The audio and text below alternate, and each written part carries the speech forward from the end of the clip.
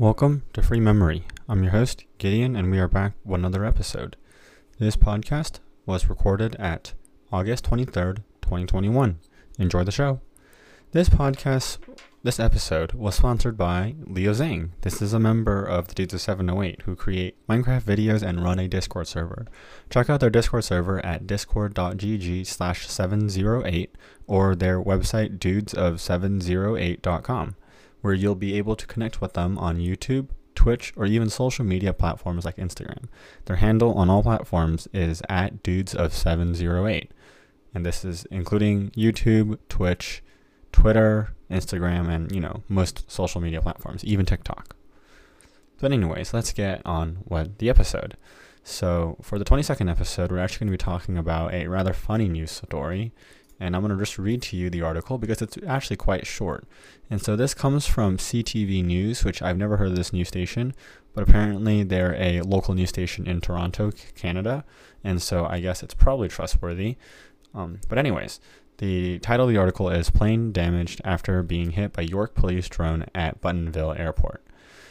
A plane has major damage after a York Regional Police drone struck the aircraft at Toronto some airport early this month.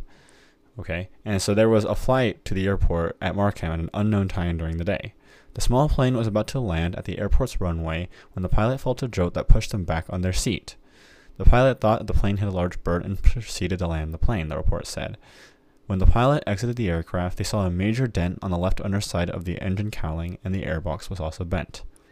No injuries were reported, but the airplane suffered significant damage, including a propeller strike. A few hours after the incident, police confirmed that a YRP drone had struck the aircraft, according to the report. Okay, blah, blah, blah. And the very end says the cause of the collision is not known, which we know to not be true, because if we simply go to Toronto.com, we see an article that says, well, actually not Toronto.com. We'll go over this article in a second. I clicked the wrong article. AV Web. 172 substantially damaged by police drone, and they include a picture.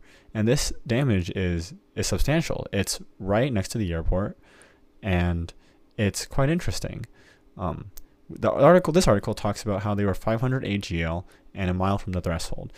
So basically, what they're saying is they're a mile within the airport and 500 feet above ground level, which is typically a little higher than you should be flying a drone, as well as a little closer to the airport than you really should be flying a drone.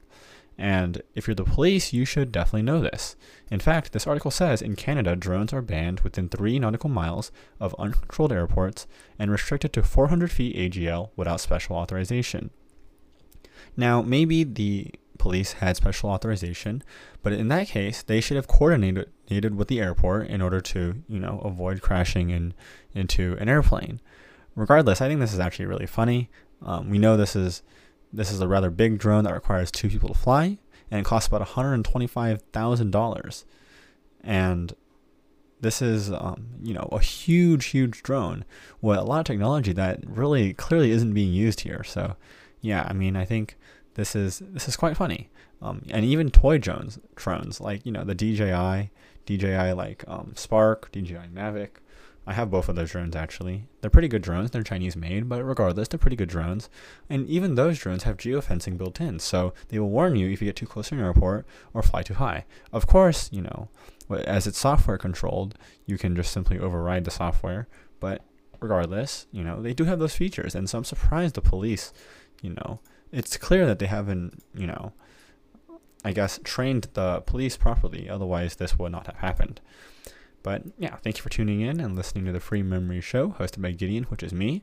I know this episode was a little bit shorter than usual, but once again, we are, trying to have a daily upload, and I am a bit busy today, but that's okay.